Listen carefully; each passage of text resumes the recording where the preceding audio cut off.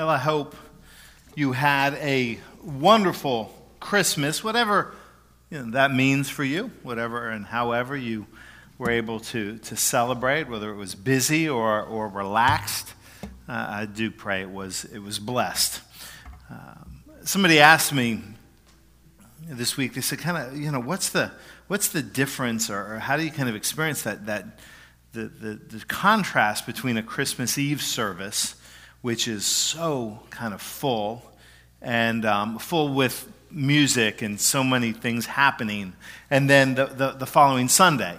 And I love Christmas Eve. Christmas Eve is absolutely one of my, if not my favorite, worship service of the year. But I really love the Sunday after for very, very different reasons. Because the Sunday after Christmas, I when I was talking to somebody, I said, it's kind of like if you've ever hosted a big party at your house, or you've been the host or hostess for a big celebration.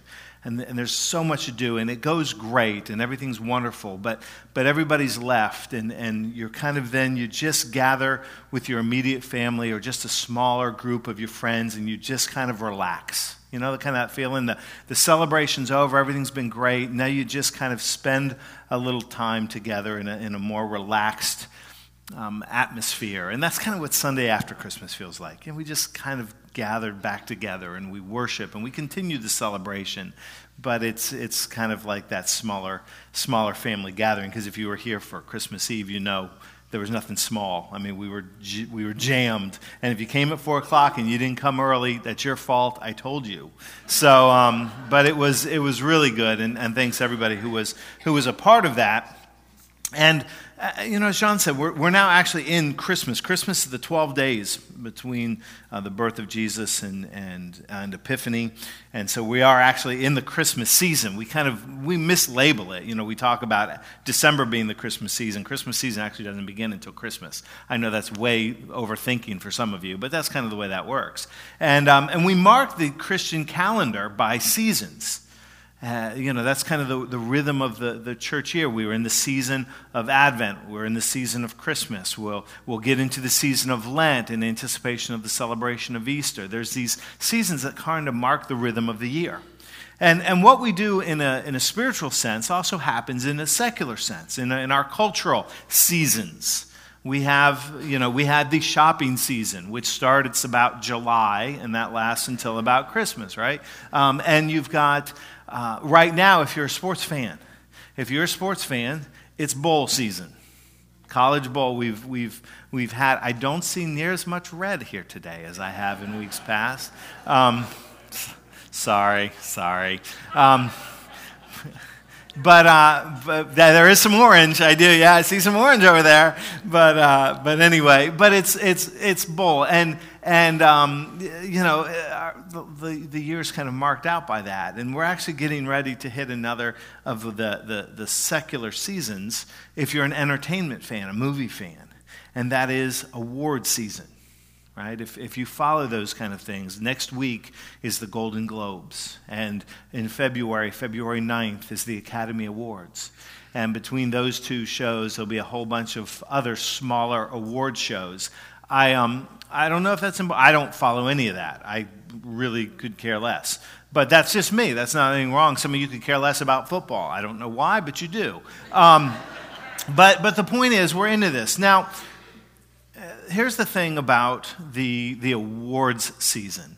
It always, with the celebrities, the shows always begin with the red carpet, right? The celebrities making their grand entrance, and the cameras and the interviews and stuff. And they it's their spotlight, if you will. It was in 1995, I didn't know this, that Joan Rivers, of all people, Joan Rivers was on the red carpet doing one of her shows that she was doing at the time.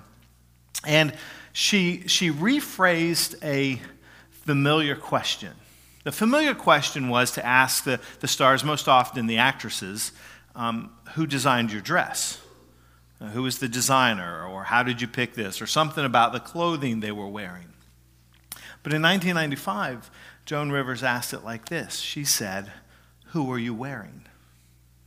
Who are you wearing? That's where at least the research I did, which admittedly wasn't the most thorough. It was a site or two. So, at least according to my sources, who are you wearing kind of became part of the vernacular, kind of one of those phrases that we've somewhat, again, if you've watched this, have probably gotten familiar with. I don't even know if they still ask that question. But the idea is, tell us about this clothing. Tell us about this dress and whoever chose it for you, because I don't think they choose their own clothes. Who's the designer and what's significant about it? Who are you wearing? But I thought that was a good question to phrase and to really frame our thinking this morning about this text in Colossians. Because I believe what Paul's asking the church, what Paul would ask of us, is that very same question. Who are you wearing? Who are you wearing? So let's read from Colossians chapter 3. We're going to pick it up at verse 12. This is what Paul writes to the church. He says, "Therefore, as God's chosen people, holy and dearly loved, clothe yourself with compassion, kindness, humility, gentleness, and patience. Bear with each other and forgive one another if any of you has a grievance against someone. Forgive as the Lord forgave you.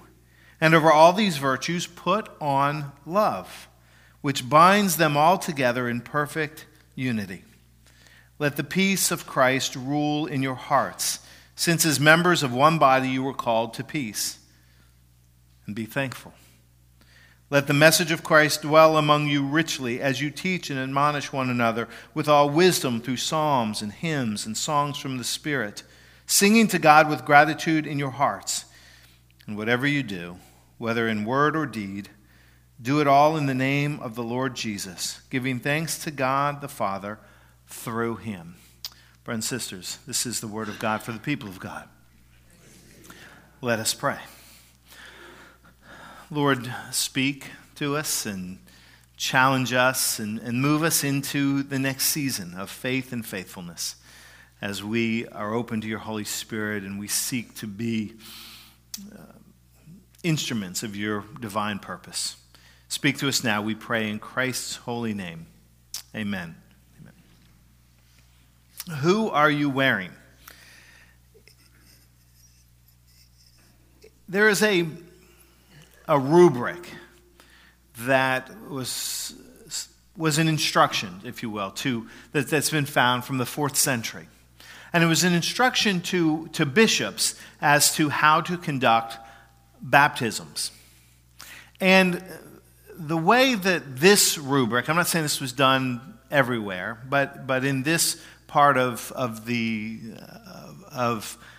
Europe at the time, the instruction was that when the candidates were coming for baptism, and these would be male candidates, you'd have to segregate men and women for this kind of a baptism experience, and you'll understand why in just a moment. The bishop would give the instructions to those coming for baptism: take off your clothes. Take off your clothes. And the candidate would literally strip naked for baptism. Would take off everything they were wearing, and they would be baptized. You ever thought you'd ever hear that in church? The instructions, take off your clothes. But that's the instructions they were given. Again, this is why it would just be men together for this. But the idea was to live into one of the phrases that we use in rituals and church liturgies is it's an outward and a visible sign of an inward and a spiritual grace. And that's what this was meant to be. It was meant to be symbolic, that in coming to Christ and coming to baptism, you threw off the ways of the world. You threw off the garments that had previously defined you, and you prepared to be clothed in something new. So you would strip off the clothes, you would receive baptism, and then of course when you would come out of the water, you would immediately be clothed again, but this time it was in a different garment. It was often in a robe, in a white robe, to symbolize the purity of Christ and this new beginning. But it was to shed one thing to take on another, to shed the ways of the old self, to put on and to be clothed in the new self in Christ. And that's what Paul says to the church in Romans 13:14, he says, clothe yourselves in Christ. And to do that is to say that you must cast off one thing to prepare to put on another. It's the sense of changing clothes and to cast off to cast off clothing. It was a much more significant thing in the ancient world than it is to us. I mean, think about it. We change clothes all the time. Some of you will have 3 different outfits today. You'll have your church clothes. You'll have your after church clothes. You may have clothes for something. A few months ago, my goofball son, who's sitting down here, sent a picture, and he was wearing like shorts and a t-shirt, like a white t-shirt, and he might have had his socks hiked up. And he said, "Look, it's Dad's Sunday afternoon outfit," which was my napping outfit, because when after church when I crash, and he was mocking me is what he's doing, so I'm getting back at him right now. But the idea is, there's certain things that you put on for certain occasions. And Paul says to us that we need to be clothed in Christ, but first you need to take something off. You need to take off the old garments. And so in verse 5 of the chapter that I read, I didn't read these verses, but he gives this instruction. Before he's talking about being clothed in Christ, he says, he doesn't even say take off. He says put to death. The language is much stronger. Put to death, therefore, whatever belongs to your earthly nature. Take those garments off. Sexual immorality, impurity, lust, evil desires, and greed, which is idolatry. Later on, he says, rid yourself of anger and rage and malice and slander and filthy language. Do not lie to one another. He says, I want you to take these things off, these characteristics, these qualities or behaviors and practices, and put on something new. And it is an intentional invitation. It is saying that you need to be kind of intentional about thinking about who you're going to be. Because the ways of Christ don't come naturally. I mean, you think about it. Every day when you get up and you get dressed, it's an intentional act. You walk into a closet and you have however many options that you happen to keep in your closet. I know that varies for every one of us. But we make a decision based on how we want to present ourselves that day, what we're going to put on. The clothes that we wear to church say something about us, about whatever it is that is our nature and our character and our preferences. Sometimes it's just preferences, and so I can look out there and I can tell things about you based on what you're wearing. And you can for me. And you go in different places. You go in some churches, and immediately you can get the flavor of the community based on the clothing that is worn. Whether it's a high church where people are dressed to the nines, or it's a beach church where people are in flip-flops and shorts. That it's an intentional thing, and we do that for every aspect of our lives. Well, Paul would say to us that our decision to be clothed in Christ, to take on the character of Christ, is and has to be very intentional, because it doesn't come naturally. We're getting ready to get into a season where resolutions become the big thing, and thinking about the future. It's a natural tendency with the dawn of a new year, and as John said this morning, a new decade. But the reality is that resolutions don't stick unless there's a resolve behind it. Resolutions, if it's just a surface level thing, if there's not some real heart and some why behind it, then, you go to the gym for 2 weeks and then you don't go back again. Or you stock the fridge with vegetables and fruits, and a few weeks later it's back to, candies and soda, or whatever the habits are. Because too often, we haven't dug deeper. They're surface level things. Martin Luther King Jr. in one of his sermons said that you can't legislate morality. You can legislate behavior, but you can't legislate morality or somebody's heart. That becomes much deeper. And what Paul says, he lists these kind of behaviors that really aren't natural for us. Forgiveness and compassion for some of us are not natural tendencies. Humility and kindness. I mean, it should be, but for some of us, we have to work at it, and that's okay. It's okay if we have to work at it. Because Paul wants to remind us, and the early church reminds us, and the scriptures remind us that the work of Christ isn't just salvation. It is first and foremost, we're thankful for the salvation we have through faith, but the work of Christ is transformation. Be transformed by the renewing of our minds, that God works in faith to make us new creations. And we do that intentionally. We allow God to work. We engage in that. We invite Jesus into the process. When Paul says, be clothed, I have this image that day to day, every day you have to go to your closet or your wardrobe and you have to decide, what am I going to wear today? What am I going to put on? Well, Paul would say to us, every day we make that same decision spiritually. Who are we going to put on? Are we going to intentionally decide in this day to commit our behaviors and our practices and our responses and our habits to the way of Jesus? Are we going to let the words that we speak in faith be evidenced by the lives that we lead, the character that we exhibit, the choices that we make? I was thinking about this. Each week in Advent, we lit a candle.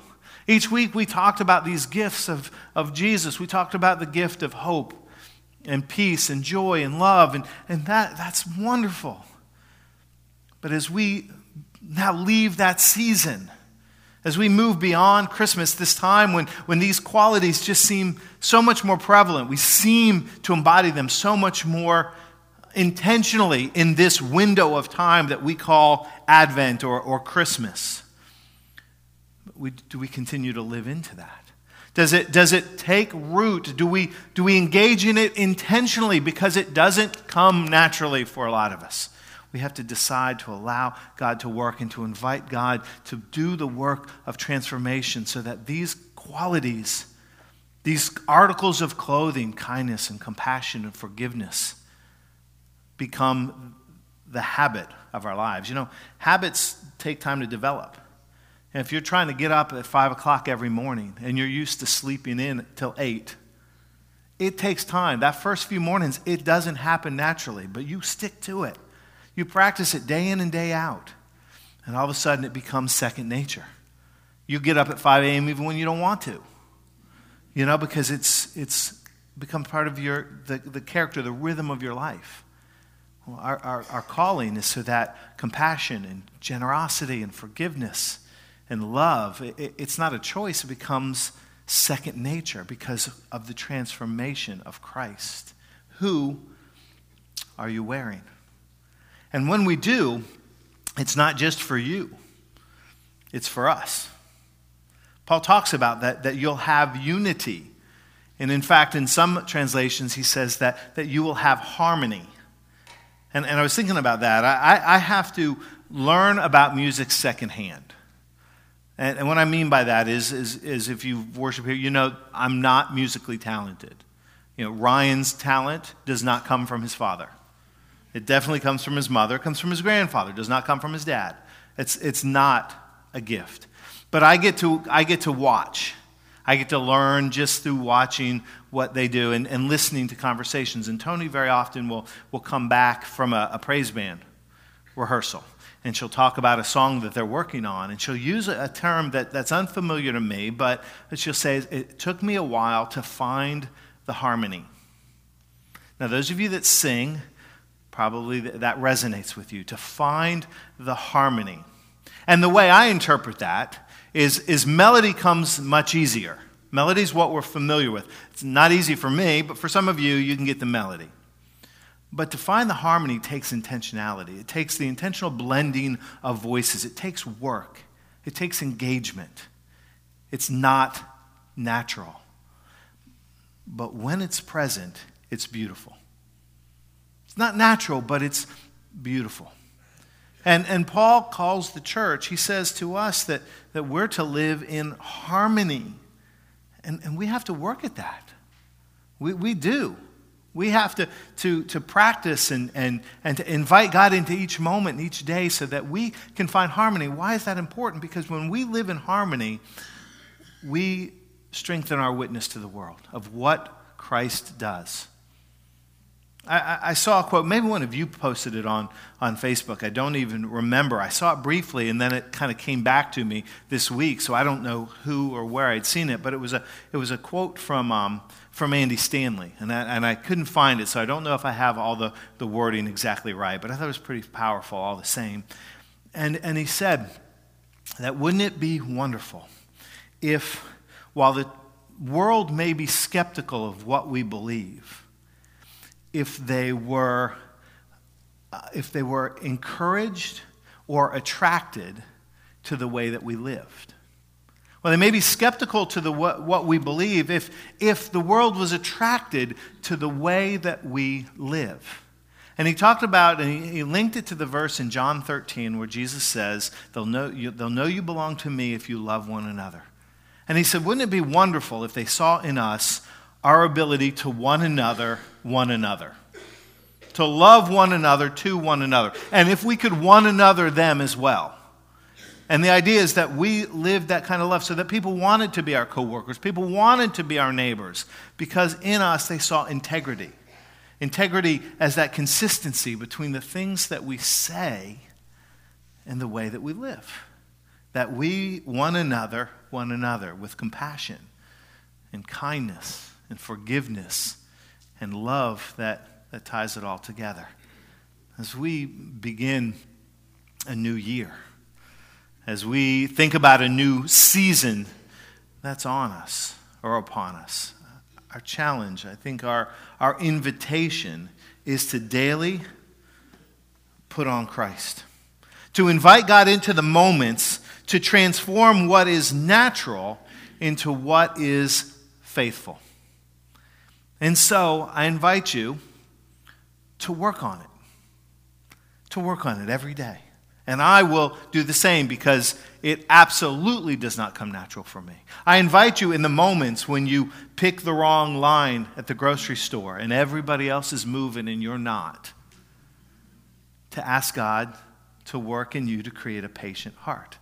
I ask you in January and February and March when you're on I-75 and you're in bumper-to-bumper traffic, to invite God to teach you to live into patience. And I will, close your ears, Tony, I will try to do the same. I invite you, when you've told somebody or you've given somebody advice and they've not taken it, and things have gone south because they just didn't listen to what you told them, when you're tempted to share the I told you so moment, I invite you to practice and put on humility, to just remain silent and let the moment pass. I know, I see some of you looking at each other, all right? And nobody harder than the look I'm getting right now myself. Because again, why? It doesn't come naturally.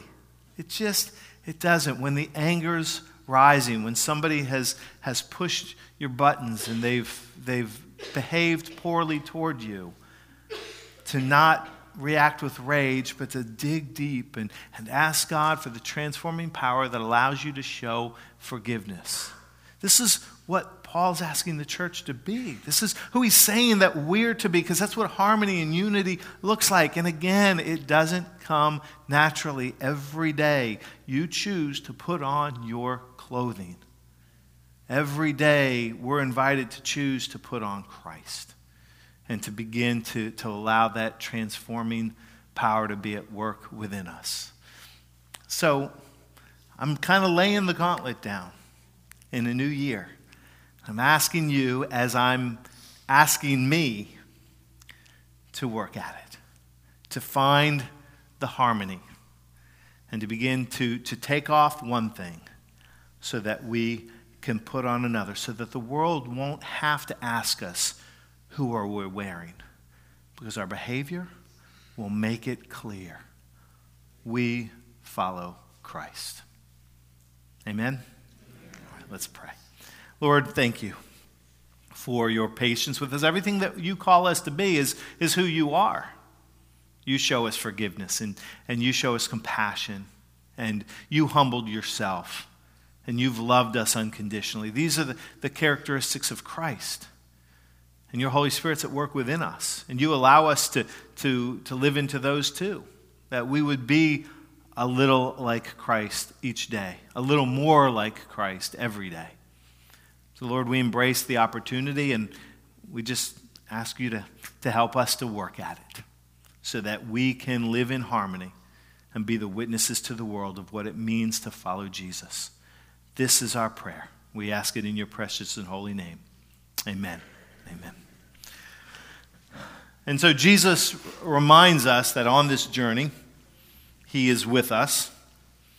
And Jesus gives us a meal to experience each time the unique presence of his Holy Spirit.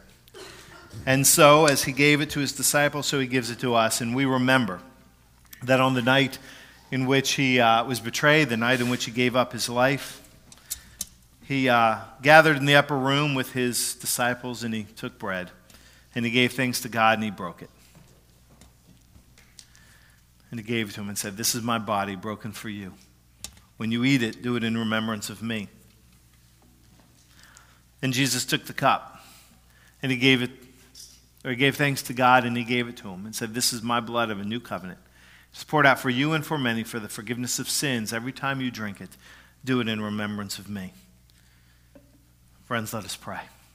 Gracious Lord, on these gifts, bread and juice, we ask your Spirit to bless, to move, that as we prepare to come to the table, that this would be so much more to us. That the bread would remind us of the broken body, the blood of the juice of the shed blood, in which we find our forgiveness. But through your Holy Spirit, we also experience transformation. And we are invited to become more like Jesus each day. Lord, help us to do that, to live your love and to share your good news, not just in the words that we speak, but more powerfully in the actions of our lives. And Lord, help us to be faithful to that. Till one day we will enter your kingdom. One day we will step into your perfection. But until that time, strengthen us by your presence and unite us in love and create in us a community of harmony, that we would be a witness to the world, to the goodness and the grace of Jesus. We ask this in his name as we give him all praise and glory now and forever. And let the people of God say, amen.